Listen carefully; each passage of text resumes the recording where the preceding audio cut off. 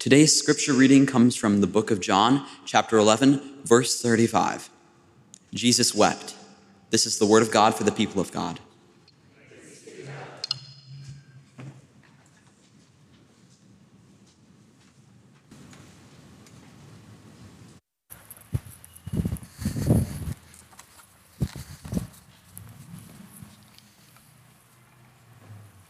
Good morning.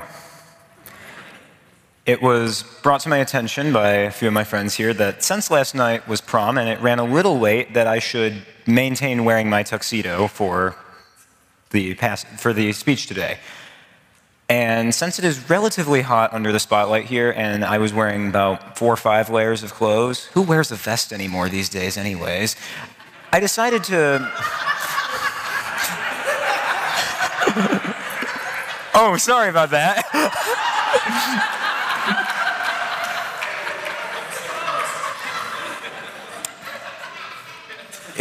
If you ever get pictures of last night, you will notice that both Trestle and I are wearing vests, so I'm going to just shut my mouth now and get on with the speech. But for those of you who wanted me to wear a tux, I'm sorry. Anyways, my name is Grant Ligman. I am a senior at Northview High School, and next year I will be attending The Ohio State University, majoring in actuarial sciences. I-O, there we go.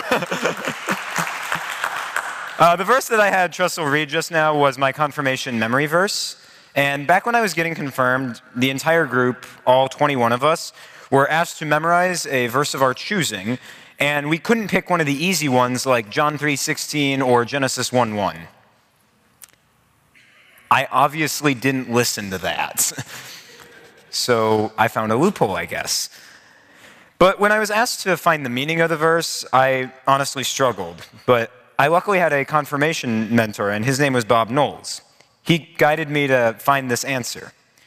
Through much conversation, he helped me determine that this verse helps point people to not be afraid of emotion.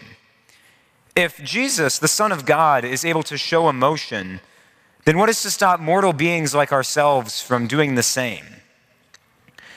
But that was 4 years ago. And unfortunately for me, I had to apply the verse of Jesus wept so much more than I would have liked to. Bob passed away about a month after helping me analyze that piece of text. And naturally, everybody in SWAT took it really hard. We all had some significant connection with him, and the impact that he had on us and on me is beyond even description of words. But with Bob's passing, I was once again drawn back to my favorite verse, and I became fascinated with its meaning. Why was Jesus weeping? What caused this? The context is actually very simple. For reference, the verse comes directly after Jesus has heard the news that his good friend Lazarus passed away. After this verse, Jesus goes on to call Lazarus out of the grave and create a new beginning. See, a verse this simple, 2 whole words, has a wealth of knowledge for us. We are told that, like Jesus, we should mourn the troubles of our reality, but we should also use those 2 simple words as a reminder of hope. Jesus created a better tomorrow after weeping, did he not? So why can't we do the same? While I wrote this speech, I came to realize how many places in my life these 2 words have appeared. I wept for the reality that I would be without Bob, my greatest mentor in Christ.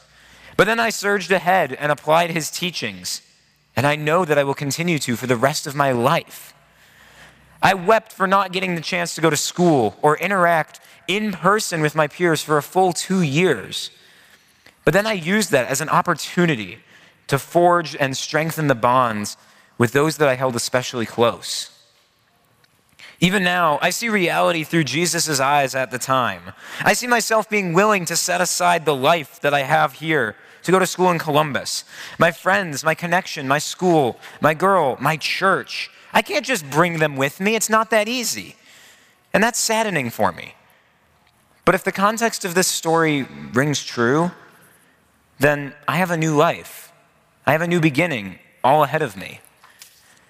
I mentioned earlier that this verse was first used in my confirmation class.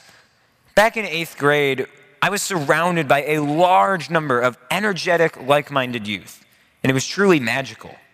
but time, growing up, and COVID all played a role in breaking up the band. To me, that kind of stinks, but it's also something to metaphorically weep for.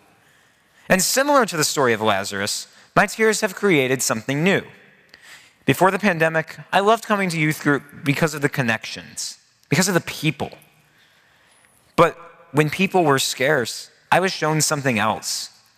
I began to value youth group because of the teachings of hope, the teachings of faith, the teachings of Christ. So while it is heartbreaking that our organization doesn't have the numbers that we once had, our sadness of this change has inspired all of us to become more faithful servants of Christ. And I believe that's wonderful. Jesus wept, but Jesus created something new from his tears. And because we are called to be Christ-like, I find it important that we all know the same.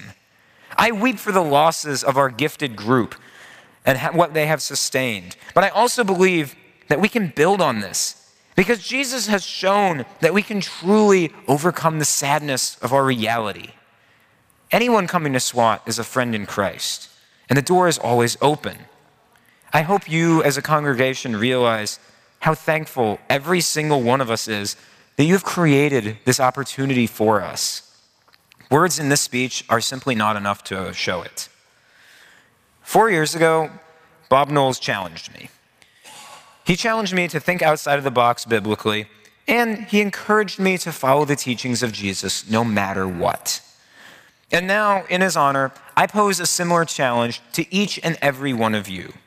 If reality is tough and saddening, I ask for you to weep about it. It may not be physical, but I ask that you express sadness for what is lost. Because by doing this, you can create a better tomorrow, just as God did, and just as he intends for all of us to do for the rest of our lives. Thank you.